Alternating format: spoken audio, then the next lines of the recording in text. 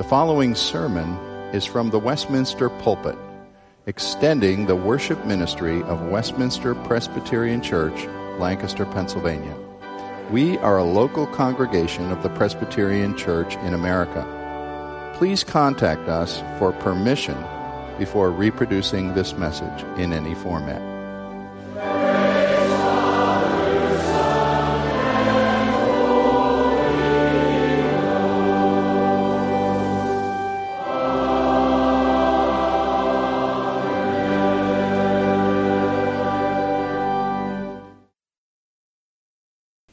We've been studying the relatively long and somewhat complex Old Testament book of Job, trying to do it not chapter by chapter, but in a fashion perhaps more like a stone skipping across a pond, and thereby taking in good-sized chunks of text each week to see the big picture of what is going on. If you turn to Job, located just before the book of Psalms, Job chapter 38.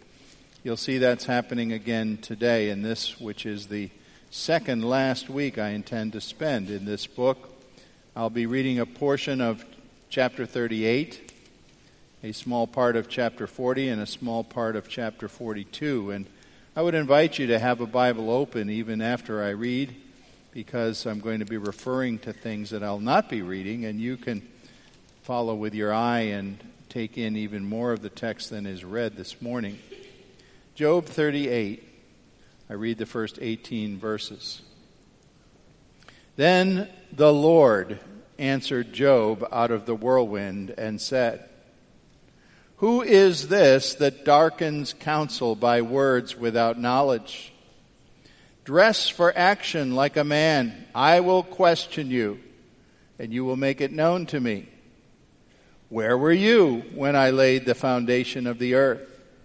Tell me if you have understanding. Who determined its measurements? Surely you know. Or who stretched the line upon it? On what were its bases sunk, or who laid its cornerstone when the morning stars sang together and all the sons of God shouted for joy? Or who shut in the sea with doors when it burst out from the womb? When I made clouds its garment and thick darkness its swaddling band, to prescribe limits for it, and set bars and doors, and said, thus far you shall come and no farther, and here shall your proud waves be stayed. Have you commanded the morning since your days began, and caused the dawn to know its place, that it might take hold of the skirts of the earth, and the wicked be shaken out of it? It is changed like clay under the seal, and its features stand out like a garment. From the wicked their light is withheld, and their uplifted arm is broken. Have you entered into the springs of the sea, and walked in the recesses of the deep? Have the gates of death been revealed to you? Or have you seen the gates of deep darkness? Have you comprehended the expanses of the earth? Declare if you know all of this." Now the revelation of the Lord goes on in that vein with a whole series of powerful questions all through chapter 39. And let me read this brief part at the beginning of chapter 40. And the Lord said to Job, "Shall a fault finder contend with the Almighty? He who argues with God, let him answer it." Then Job answered the Lord and said, "Behold, I am of small account. What shall I answer you? I lay my hand on my mouth. I have spoken once, and I will not answer twice, but I will proceed no further." And then the Lord challenges Job again with more big subjects to stretch his mind and his thinking, until finally Job answers once more at the beginning of chapter 42. Then Job answered the Lord and said, "I know that you can do all things, and that no purpose of yours can be thwarted. Who is this that hides counsel without knowledge? Therefore I have uttered what I did not understand, things too wonderful for me, which I did not know. Hear, and I will speak. I will question you, and you will make it known to me. I had heard of you by the hearing of the ear, but now my eye sees you. Therefore I despise myself and repent in dust and ashes. This is the word of God. Father, may we somehow translate this ancient man's experience to our own reaction, to hearing your word and seeing the revelation of yourself as you have made yourself known to us in Christ our Lord. Amen. I'm asking a question this morning. What in this life do you bow down before and serve with absolute obedience, rendered as if to an authority that rules over you in an absolute way? Now, maybe some of you say, why nothing? I don't serve any such dictator as that. I would say to you, be careful. Because it could be that you are serving someone or something that you are so close to and so intertwined with that you do not even see its influence over you. I know of people who serve themselves and their own ego, and they have no idea that that is true. As a pastor, I've seen negative examples, for instance, of emotionally abusive husbands who are total narcissists, so entirely self-absorbed that they cannot perceive that there could ever be any fault in themselves. And these men live day by day rudely and angrily, finding fault with their wives, blaming their wife for everything, verbally, emotionally battering her, never recognizing any possibility, or at least revealing it that they recognize it, that they are the ones desperately in need of radical change and repentance. People who serve their own selves, and they would never acknowledge it. Other folks bow down to outside powers, addictive powers like drugs and alcohol and pornography, devious powers that lie to them and deceitfully are bent on their destruction. Well, on the positive side, how many of us are true disciples of the Lord Jesus Christ who can say that we make it our aim each day to be ruled and overruled by a power other than ourselves that seeks to control us for the greatest possible good? I mean the Holy Spirit of God. I mean bowing before the almighty, all-knowing, all-loving, all-caring, sovereign God, and seeking to be yielded in adoration and obedience to Him. Did you begin your day, this day, the Lord's Day, by saying, Lord, may I be yours, and all that I am, and all that I have, and all that I think? A Christian philosopher once made a declaration that has made the rounds in many different sources, quoted and requoted. He said something like this: there is not a single atom in all of the cosmos on which Jesus Christ has not put His stamp of ownership to say, this is mine. That means every atom of your physical being. That means every thought of your mind, every experience you'll ever have, every good thing and every unhappy thing that will ever happen to you. Christ our Lord has put His stamp on it and said, this is to be mine. Are we in agreement with that? So that we would say, Lord, let me consecrate my life, let me give my life, and I have to do it day in and day out because of all the powers that are arrayed against me, and say daily, I would be yours. I would be controlled by you and no other. One Lord, one sovereign God and Father of our Lord Jesus Christ, ruling over us. Is that our aim? We say it is. But is it really? Last time in our study of Job's Odyssey and suffering, we met a speaker who had not appeared in this long book before. His name was Elihu. The youngest man, he had waited for the older men to speak first. And he was a kind of young radical who came in with the intent of lifting up God and God's personality and God's character, not wrangling over Job, you must be a big sinner like the others were, but rather saying, Job, have you really considered God? And Job had to start admitting in his mind that he had not started out, remember, he started out as a blameless and upright man who wasn't being punished for particular faults. But nevertheless, as the time went on, he was getting worn down. He was getting more defensive, more exhausted. And he was beginning to justify himself and say, I wish God would explain himself to me. I just wish God would make this clear. And he was sort of chipping away at his confidence in God. Elihu came in and said, Job, you need to refocus. You need to get yourself off center stage, move the spotlight over, and put it upon God and no one else. Now, at the end of the day, Elihu was a prophet, because the space between his finished speaking at the end of chapter 37 and the beginning of chapter 38 is absolutely seamless. None of the three friends nor Job has anything to say to dispute with what Elihu said after he had raised up. And in fact, those last few verses were a vision of God coming great in his power. And right after that, what do we have? 38:1. Then the Lord answered Job out of the whirlwind. That's my first thing for us to look at today.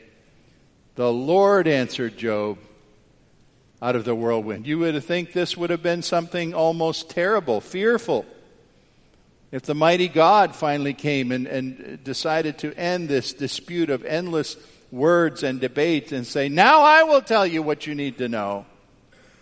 Not your bickering that you have had among one another. Let me speak. Well, one of the questions I bring to this is, what was this like?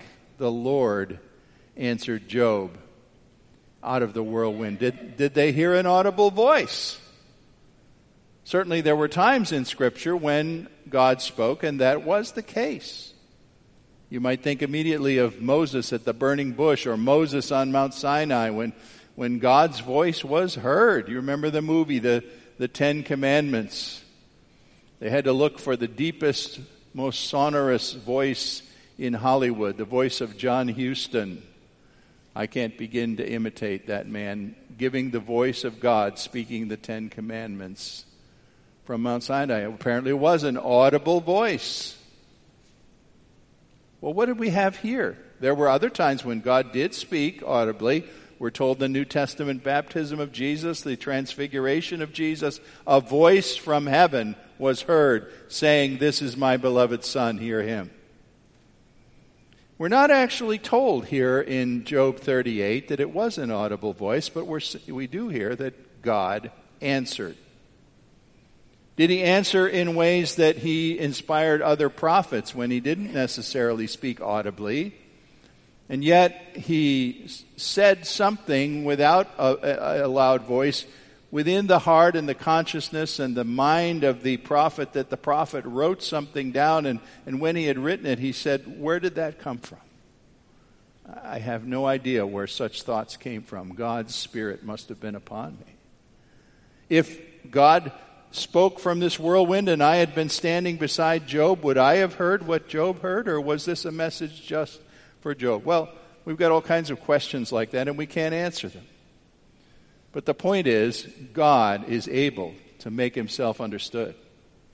He is able to communicate. He's a speaking God. He is able to speak in precepts and thoughts and even sentences and particular words to make his truth known. However, it was communicated, and we need to believe indeed that what we read in these several chapters, this is one of the longest messages directly attributed. This isn't a sentence or two from God. If you look at the material, it's all of chapter 38, all of chapter 39, most of chapter 40, all of chapter 41. is drawn from things that we hear God spoke. This is a long message from the Lord. But notice something about it. You know, Job had been crying out and saying all along, I wish I could speak with God. I wish I could get 10 minutes in God's courtroom and present my case for why I'm being treated so unjustly. I'm sure I could convince God to agree with me, in so many words he was saying. I have a whole list of questions, 1, 2, 3, 4 through 72. I want to present these to God and just sit down and have him go 1, 2, 3, 4 through 72 and answer my questions. Do you see what the Lord does? He's not in the business of answering any questions. In fact, when the Lord reveals himself, he asks the questions. You see that this whole narrative, these chapters that I refer to, every one of them is a paragraph starting out with God asking a question. Where were you? Have you commanded? Have you done this? Have you entered into the springs of the sea? Has the rain a father? You must know this, Job. You profess such wisdom. Can you lift up your voice to the clouds? Can you hunt out prey for the lion? And so on and so on. A challenge, an interrogation, one after another, making Job feel smaller and smaller and smaller because he cannot answer any of these things. As he's asked, did you found the sea? Do you gather the clouds? Do you sponsor the blizzard snowstorm? Do you arrange stars in their constellations? Do you have the lioness find food for her cubs? Do you supervise the birth of mountain goats? Do you know the behavior of the ostrich or the warhorse? And the theme in all of this is God is saying, Job, I'm trying to be kind to you, but I don't suppose this is coming across altogether kindly. You really know nothing. You who profess that you can challenge me. You who think that I should answer all your questions. What do you know? And if I am the one who knows these answers, who knows these profound mysteries of the life of animals and the stars and the clouds and the weather and the sea, where you don't, then whose wisdom and government should we trust in the affairs of your life and the suffering that you're going through? I read years ago in the biography of a godly man, many of you will not have heard of, Benjamin Jowett, but he was a British preacher of some fame in his time. And Reverend Jowett was known as a very strong pulpit preacher, a learned man. He went up to Oxford one time where he was a guest at a dinner, and all of the Oxford dons, as they call them, the scholars with 2 or 3 PhDs apiece, gathered at a dinner, and they wanted to talk with Dr. Jowett as they honored him. And the question was asked, Dr. Jowett, we should like to know what your opinion of God is. Now, whatever PhD asked that question probably thought, I'll launch a learned conversation and we'll have this with this great preacher. And Jowett answered, he said, I should think it would be a great impertinence for me to express my opinion of God. The constant query of my life is to ask, what is God's opinion of me? I think he confounded the doctors about as well as Jesus did with the scholars in the temple when he did that. He turned it around. He was saying it doesn't matter what our gathering of wisdom is or what my opinion of theology is. It matters what God thinks of us. God has revealed his truth to us. Now, you might say, I haven't had the kind of revelation Job had. God never impressed my mind that I had to sit back stunned that I was listening to a divine revelation at any day in my life. Nevertheless, I say to you, God speaks in his word. We have a more ample and more voluminous revelation of God's mind to us right here in this book than anything Job received. And God sends us this revelation It's personal, it's pointed, it asks us challenging questions many times. But we need to be conscious, as Job was made to be conscious by the methodology of God, that we're not talking to an equal. We're not sitting down and having a friendly philosophical chat with our friend about who God is. We're hearing from God himself about who he is when we read his holy word. And when we read this, we need to be conscious of what God told Moses. Look, Moses, tell those who inquire who has sent you that the I am who I am has sent you. The person who doesn't have to explain himself. Because his word speaks so powerfully and with such an otherworldly wisdom and attractiveness and power to it, penetration to it, that I don't have to explain myself. God spoke through the prophet Isaiah in chapter 55 of Isaiah, 55:8. He said, "My thoughts are not your thoughts, said the Lord. My ways are not your ways. As the heavens are higher than the earth, so are my thoughts than your thoughts. Will I reveal myself? Will I make myself known? Yes, of course. But it's not in the same manner as some friendly conversation between friends or equals talking to equal. When God's word comes to us, it comes with a challenge. It cuts us down to size. It tells us who we are, and we're not who we think we are. It tells us things like Job heard, which in so many words were, Job, you don't even know the right questions, let alone the answers. Imagine Job hearing these questions and feeling almost battered by them one after another, and yet he knows God isn't saying these things to destroy him, just to put him in a proper place. Well, the first point I made then is that the Lord is answering Job here, but secondly, and I'm going to be very quick in just swooping by the content of what the Lord was saying, because there's so much of it that I just by necessity have to leave it to you and hope maybe even while I'm speaking you're glancing down it, or you will sit down later today and read through this beautiful, it's very poetic, it's very beautiful to read the Lord's challenges and his questions here. But let me just refer to them for a moment, that these things that speak of the grandeur of God's sovereignty in the creation. First, God speaks of the creation itself, the act of creation.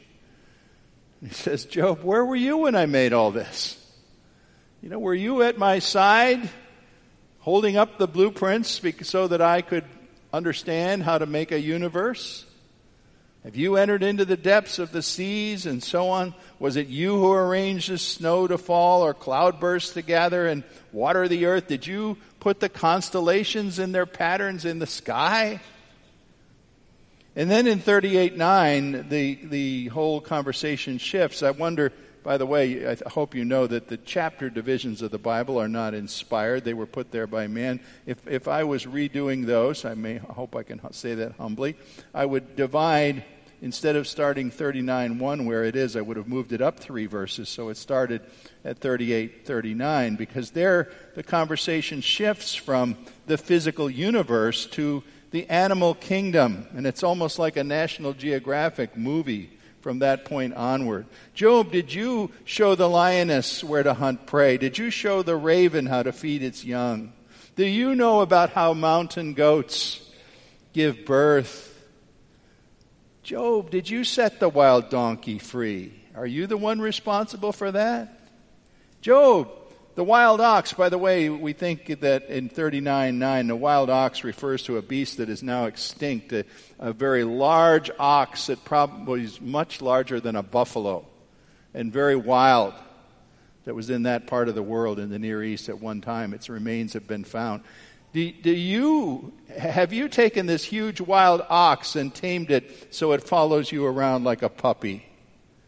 Job, do you know about ostriches? Some people suggest that section of 39:13 and following is God's sense of humor, as if he's talking about a beast that is kind of ridiculous.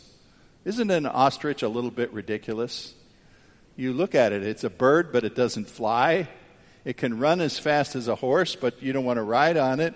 It's almost as if the Lord says, I even designed something as strange and bizarre as an ostrich without your help. And then a horse, a war horse, and the wonder of his power in battle. A hawk and an eagle soaring in the sky at the end of chapter 39, seeing their prey a half mile away from the heights in which they fly. Job, did you do this? And of course the answer is no.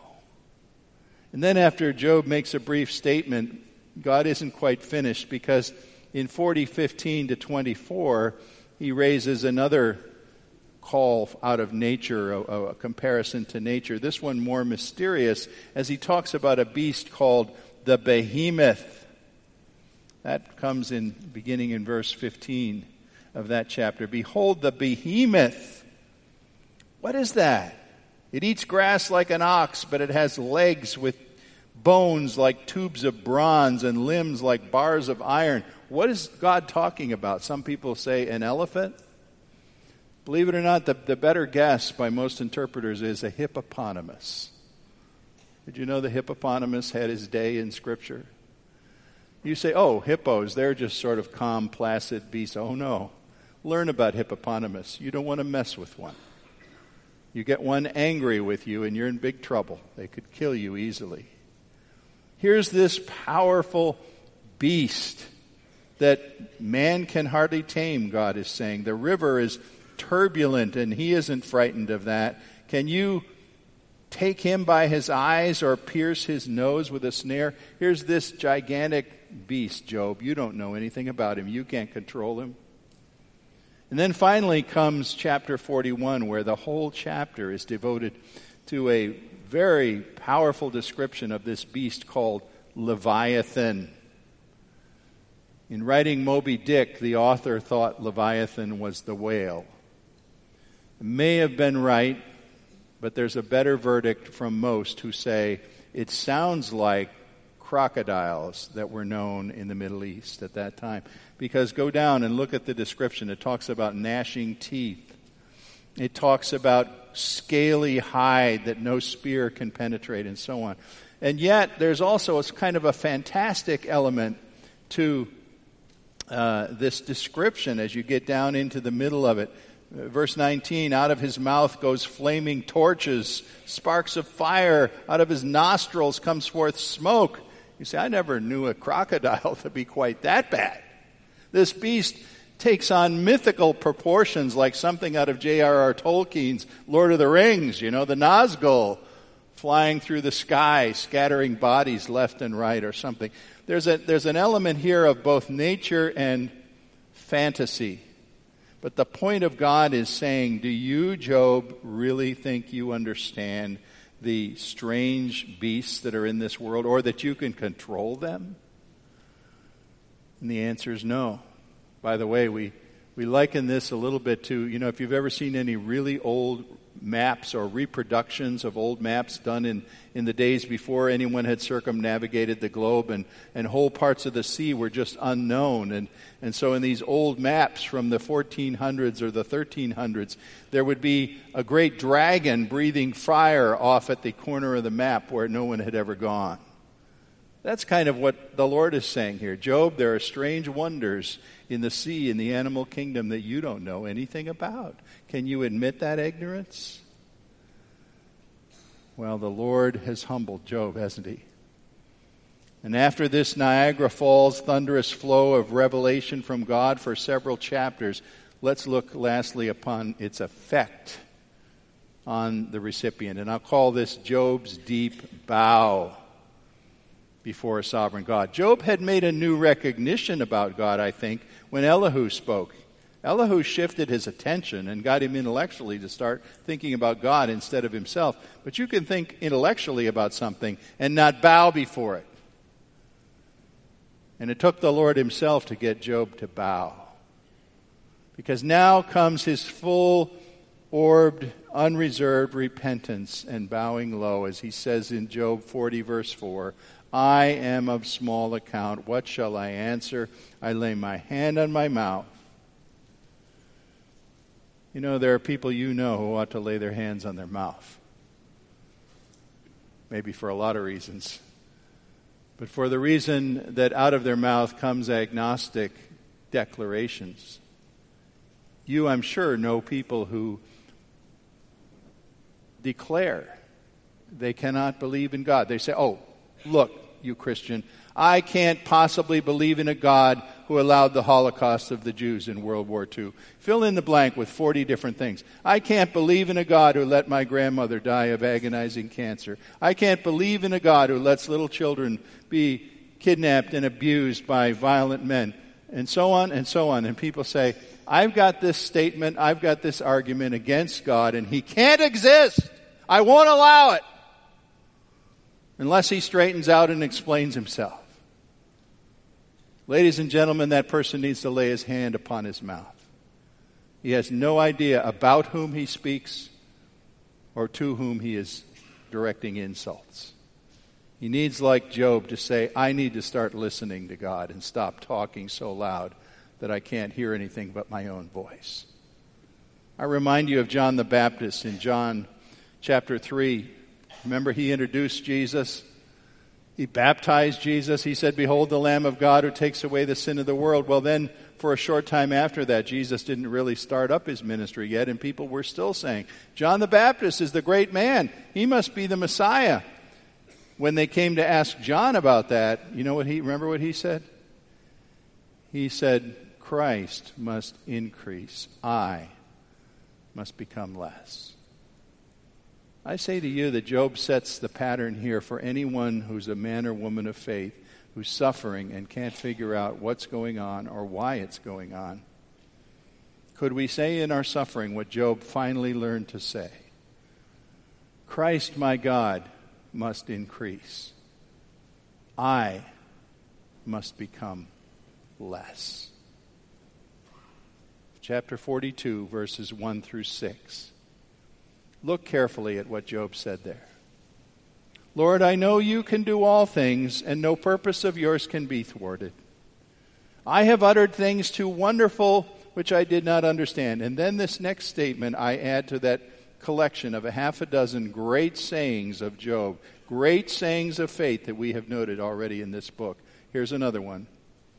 I had heard of you by the hearing of the ear, but now my eye sees you, and therefore I despise myself and repent in dust and ashes. There's a New Testament version of this, if you will. Jesus was in the boat early in his ministry.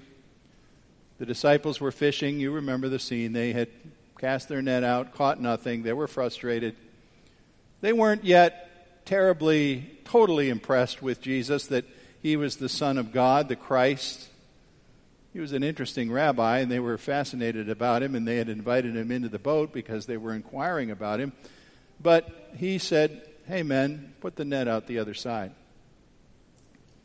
I don't really know why Galilean fishermen put their net out at the other side on the command of a carpenter, who they could have said, what do you know about fishing? But they did. And you know it happened. The net was so full immediately that it was about to burst. But I'm interested in the repentance that was Job-like in that boat, which came from Simon Peter. Do you remember what he did? Peter saw that. He knew it was a miracle. He knew that this was the power of God acting in his little, humble fishing boat. And he said, Lord, Lord, Lord, get away from me, for I am a sinful man. Very same thing Job ended up saying. Repentance in dust and ashes when he saw the power of God at work. And it changed him from within. Have you learned yet that the great, sovereign, eternal God is not a genie in your magic lamp who is to be conjured up by your whims and arguments and bold requests? Okay, God, if you're everything they taught me in Sunday school, I'll rub the lamp and you better appear and make this disease go away. Make me get this job. Make this situation work out. Explain this to me. How many people who call themselves Christians really worship God as a genie in the lamp? If the book of Job tells us anything at all, it says God is not your genie to be rubbed up and ordered what he should do for you. He is the great, sovereign, eternal God who, when he reveals himself, puts us in a position of such humility and repentance that we are mastered entirely by his power and his wisdom and his divinity and his sovereignty. And we are ready to accept mysteries that he asks us to accept and patiently await the unraveling of them at some great day. I close with this. I want you to hear this if you didn't hear anything else about Job.